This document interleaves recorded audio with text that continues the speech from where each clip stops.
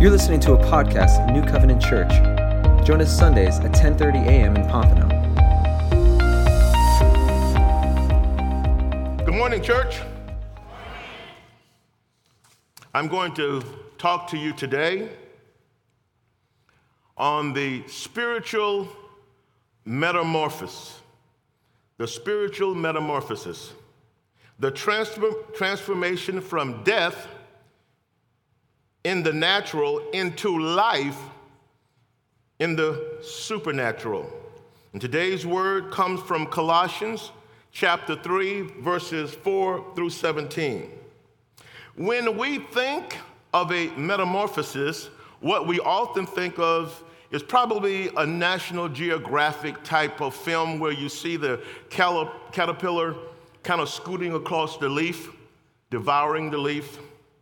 And as they follow that cycle, that caterpillar comes to a time where it begins to weave a cocoon. And that insect goes inside of that cocoon, weaves itself in, and stays there until there is a transformation. Now, what emerges is something that we probably never thought we would see, and that is out of this little worm-like insect, all of a sudden a beautiful butterfly emerges. And we are mystified by that. How does that happen? Let me also tell you that there is a spiritual metamorphosis as well. James 4:10 says this: "Humble yourselves in the sight of the Lord, and he will lift you up." Now, when that happens, the sinful person, the person who does not have that relationship with the Lord, becomes a part of that metamorphosis. They are then covered in the saving grace of Jesus' blood, and the old is transformed into the new.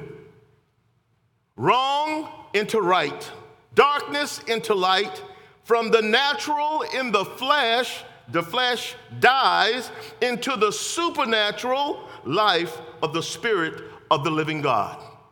And when we say supernatural, what we're talking about is beyond the knowledge of man, beyond any type of scientific definition. When we talk about supernatural, we can only attach it to God Almighty, for He and He alone can give this experience of the supernatural. The Spirit of the living God, through His Son, Jesus, then lives in that humble heart.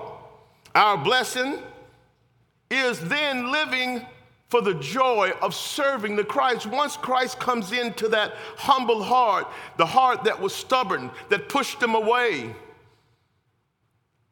once that transformation has taken place, that metamorphosis, our joy really is serving who Christ is.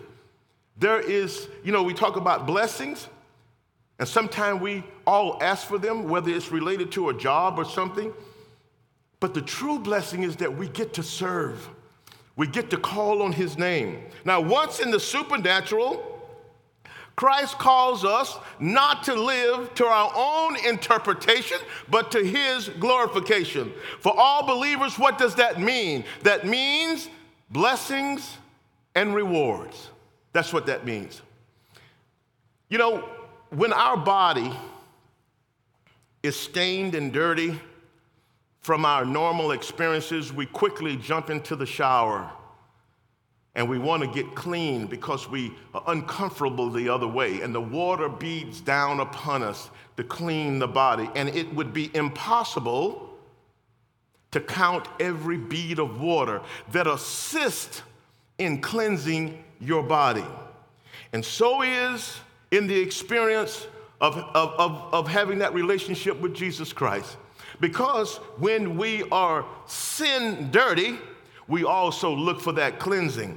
And He showers down upon us blessings when we glorify His Son. He gives us those blessings, multiple blessings, those that cannot be counted, blessings seen and unseen. And they are multiple. Paul wrote to the Colossians from his prison cell in Rome. Now, he was allowed to have visitors, and it is believed that he gave the carrier the letter to the Ephesians and the Colossians at the same time. Now, his purpose in writing the letter was to encourage the church against secular teaching, such as Gnosticism, which it really is the emphasis on knowledge, supreme knowledge. And here's what that knowledge would say, that salvation came through knowledge, not by faith. That's what they were teaching. And again, this is an example of man wanting to be Christ. I want to be able to have some say-so in my own salvation. I want to have some control in how it works out for me. I want to be able to say I'm really good, and I don't really want to give in to everything that Christ wants me to do. That experience of humbleness somehow avoids the Gnostics, because it's all about what man does. It's all about the knowledge of how good I am, supreme knowledge. Let me just say this to you. Salvation, what has been given to us, can come only by faith in the Lord Jesus Christ. When Christ, listen what it says in verse 4, chapter 3 in Colossians, it says, when Christ, who is our life, appears, then it also you will appear with him in glory. When Christ, who is our life, appears, then you will also appear with him in glory. When Christ appears in our earthly life, and only then can we know our full potential. Oftentimes what we ask is that, what is the purpose of life? What is my purpose? So many people walk and is depressed about life itself, searching each and every day for the purpose for which they were created. Let me tell you, you cannot know that, and you will not know that until you give your life to the Lord. For only through the Lord in the earthly life will you can begin to understand your full potential. Those who know the Lord will also be with him upon his return, the word says. But so often what we do in our regular life is we, rather than looking to embrace the spiritual, we embrace the earthly experience. And the problem with that is there is really very little earthly glorification. There's no glory in the regular earth experience, because that experience is transitory, which means temporary, short-term, brief. And it is also illusory, which means it's not real. Only one thing will last forever, and that is heaven's glory. That is the only thing that will truly last. In verse 5, it says this, therefore, put to death your members which are on earth, fornication, uncleanness, passion, evil desires, and covetousness, which is idolatry. Because of these, the wrath of God is coming upon the sons of disobedience, in which you yourselves once walked when you lived in them. When it says, therefore, put to death, it would suggest that you have some innate power that I can start to be good. I can put across all these things, take out covetousness, forget about fornication, forget about all of these things. You have no power. What this is a reminder of why you need the Lord in your life. There is not a time in the human experience where you not need to know who Christ is. There is not a time in the human experience that you don't need the Lord to walk with you. You know, very often what people think is that, the Christian people, once we start proclaiming the name of the Lord and they don't know that experience, they sit back and look with an element of doubt, ready to criticize. As soon as they see a little bit of a stumble, here's what they remind you, and here's what they say. See, you Christians think that you are without sin, that you are sinless. No, that's not the case at all. But because we have that experience with the Lord Jesus Christ and the Holy Spirit dwells within, I am not sinless, but because I know that experience, I sin less. That's what it's all about, to know what that experience is and to embrace it. But now you yourselves put off these things: anger, wrath, malice, blasphemy, filthy language out of your mouth. Do not lie to one another, since you have put off the old man with his deeds, and have put on the new man, who is renewed in the knowledge to the image of him who created him. Listen, where there is neither Greek nor Jew, circumcised nor uncircumcised, barbarian, Scythian, and Scythian was a kind of a generalized term for a group of people that lived at the time that was rude, ignorant, savage, enough that Paul felt the need to mention them. Slave nor free, here's the key, but Christ is all and in all. Then there is the character of the new man.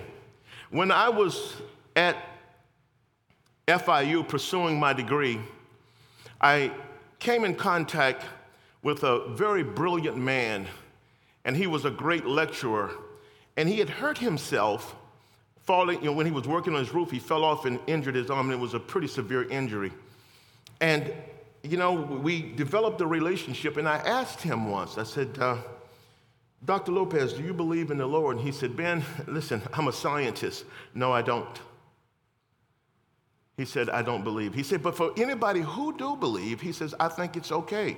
But I prayed for him, and I continued to pray for him, and we became pretty good friends.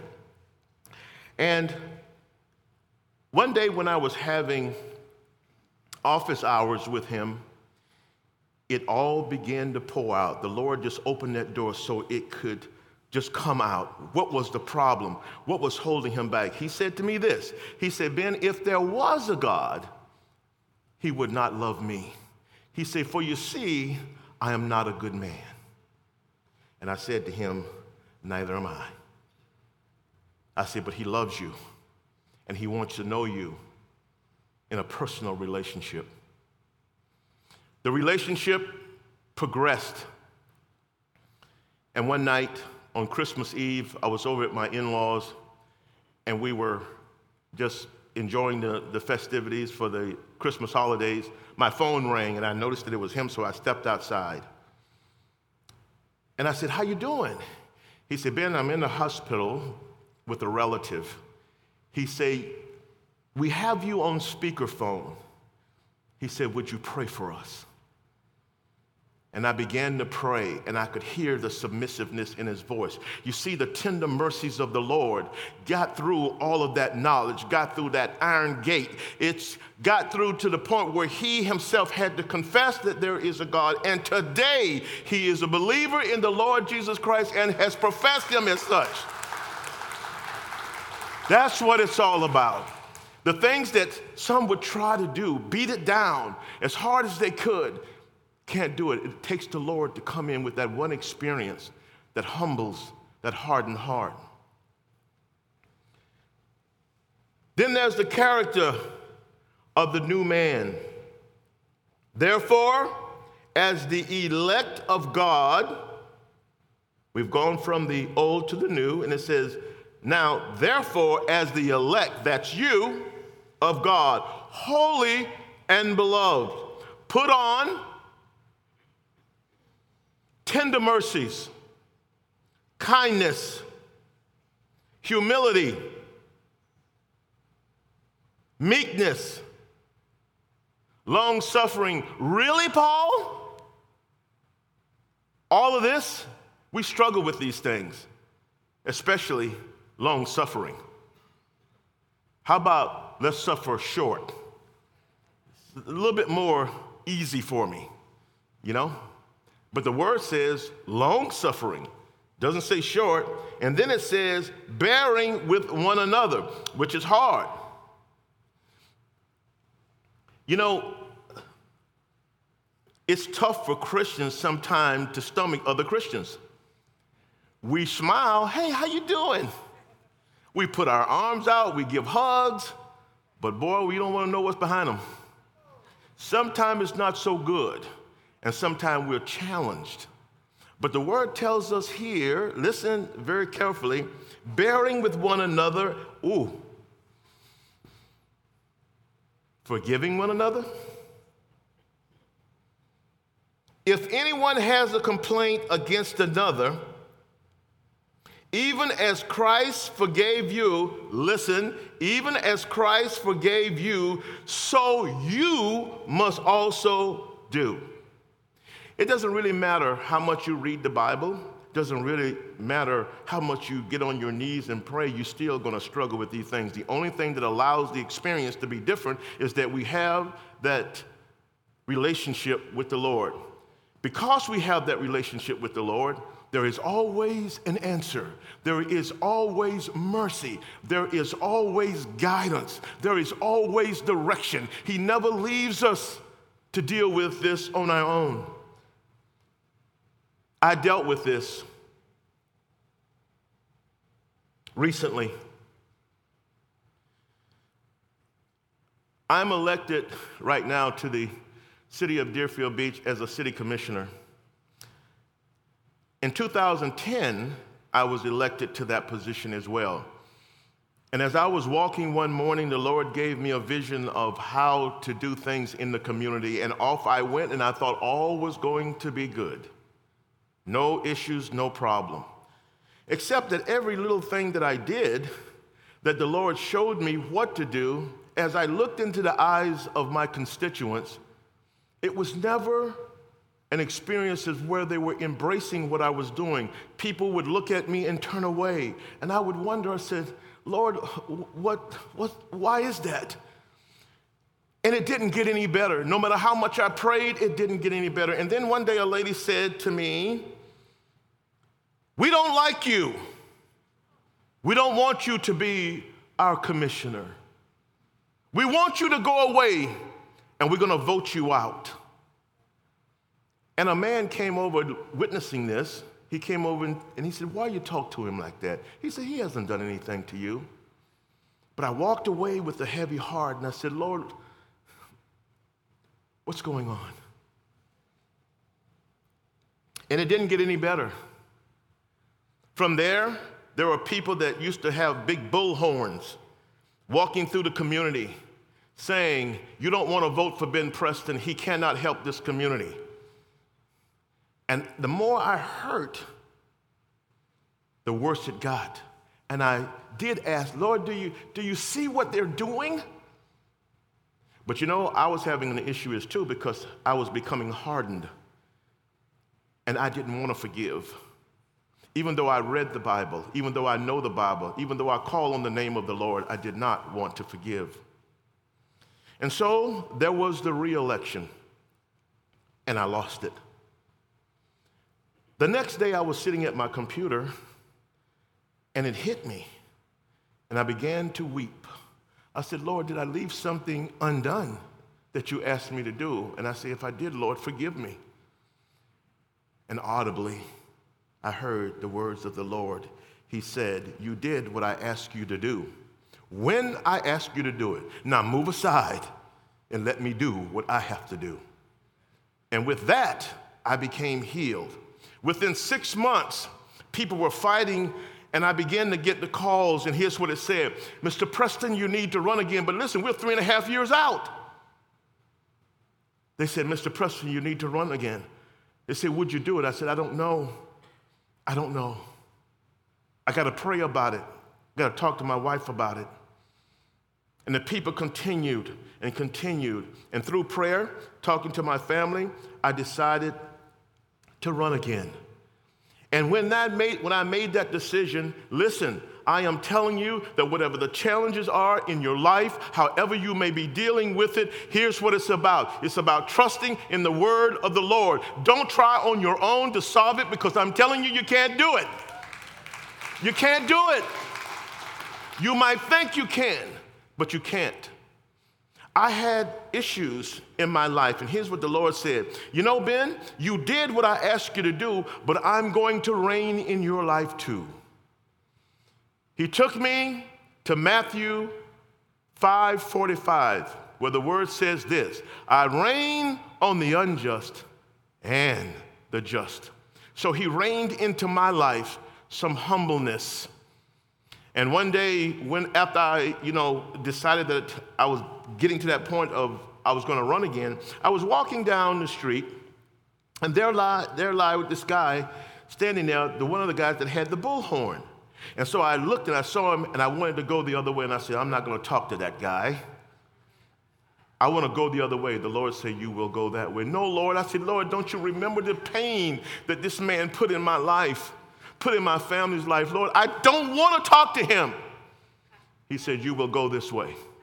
I said, yes, Lord. I walked. I spoke to the man as the Lord had asked me to do. And I continued on. And then the man said this. He said, are you decided what you're going to do yet? And I said, what do you mean? He said, are you going to run? And I turned to him and I said, you going to support me? He said, yes, I'm going to support you. You see, everything that I was trying to do, the way I wanted to do, I couldn't get it done. But the Lord walks in with his mighty hand, what we call supernatural, beyond the experiences of man. And to change that hardened heart, I was like, this is incredible. And with that, all of the people, listen, church, all of the people that was working against me came and asked to be a part of my team to work with me. I couldn't do that. I couldn't do that. I had no power to do that, but the Lord did. You know, we were all in an apartment complex one day, and I remember knocking on the doors and telling people why they should vote for Ben Preston. And as we was approaching another door, the Lord held me back. He said, don't go. And I stood back, and he said, look at my mighty power. And I saw them beating on the doors, convincing the people, giving them the literature, and I was just standing back watching this. And I said, oh, Lord, look at your mighty power. Look at how you're working. Look at how you're doing this. Mighty are you, Lord. Mighty are you.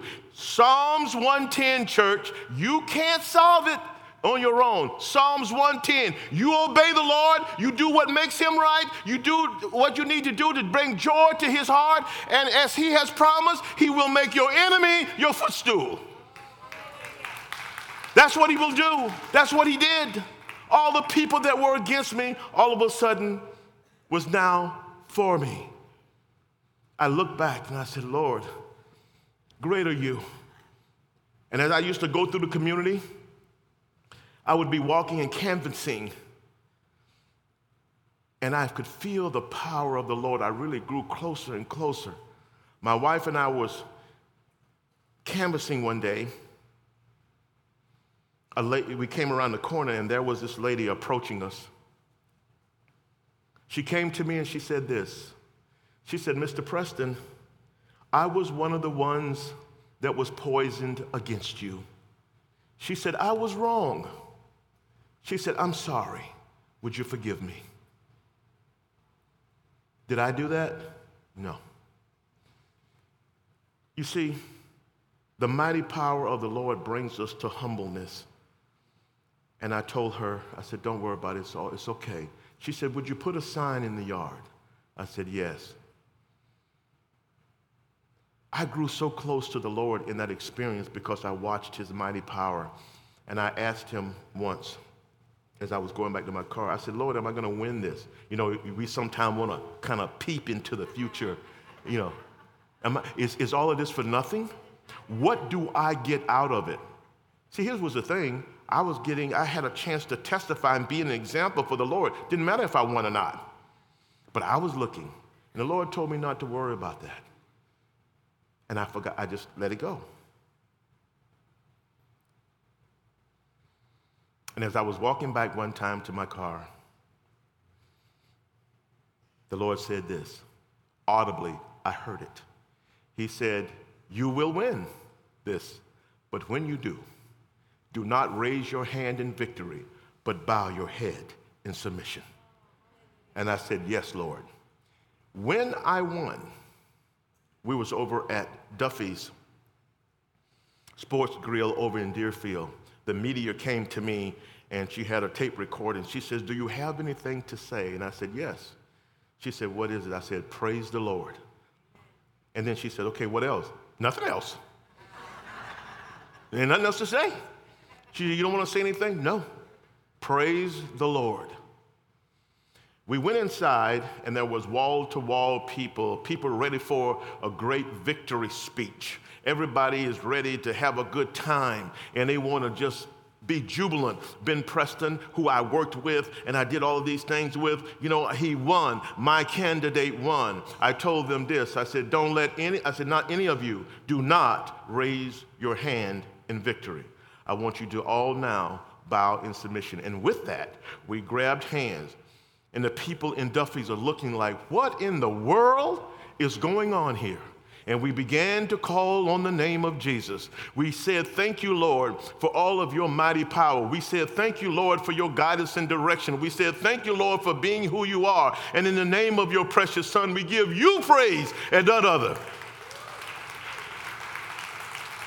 That was the true victory. It wasn't an election, but the Lord used that election to be able to let us know and see his mighty power. I grew in that time. You too will grow. You too will grow. Humble yourself. Church, humble yourself to know who this God is. His Son that gives us strength, who gives us vision, who gives us blessings, multiple blessings. The word says this in verse 14. It says, listen, but above all things, put on love, which is the bond of perfection. Listen, stay with me. Let the peace of God rule in your heart, in which you were called in one body. Be thankful. Let the word of God, let the word of Christ dwell in you richly in all wisdom, teaching and admonishing one another in psalms and hymns and spiritual songs, singing with grace in your heart to the Lord. That's great. That's beautiful. That is the experience that we look for. And whatever you do in word or deed, listen, whatever you do in word or deed, do it in the name of the Lord Jesus, giving thanks to God the Father through him. That's the challenge. That's the challenge. It's hard to do that. It's hard to put on that love. It's hard to do all of those things. Because you know what we're fighting against? That nature, that flesh. That flesh. But we have a weapon. It's called the Holy Spirit. Give not into the flesh, but give into the Spirit. Let the Spirit be your eyes. Let the Spirit be your guidance. Let the Spirit be your legs. That's really what it's all about.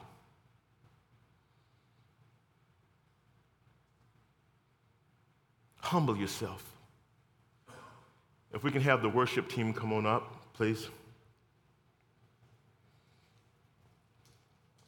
What Paul is saying here, church, listen very carefully. What's the message? Really, what is Paul trying to tell us in Colossians? What is he really saying that allows it to be a part of our daily lives? And what he's saying is simply this: you trust in the Lord, that metamorphosis takes place in our lives. He takes you in the cocoon of his loving arms, and you will emerge transformed, holy, and new, cleansed and submissive.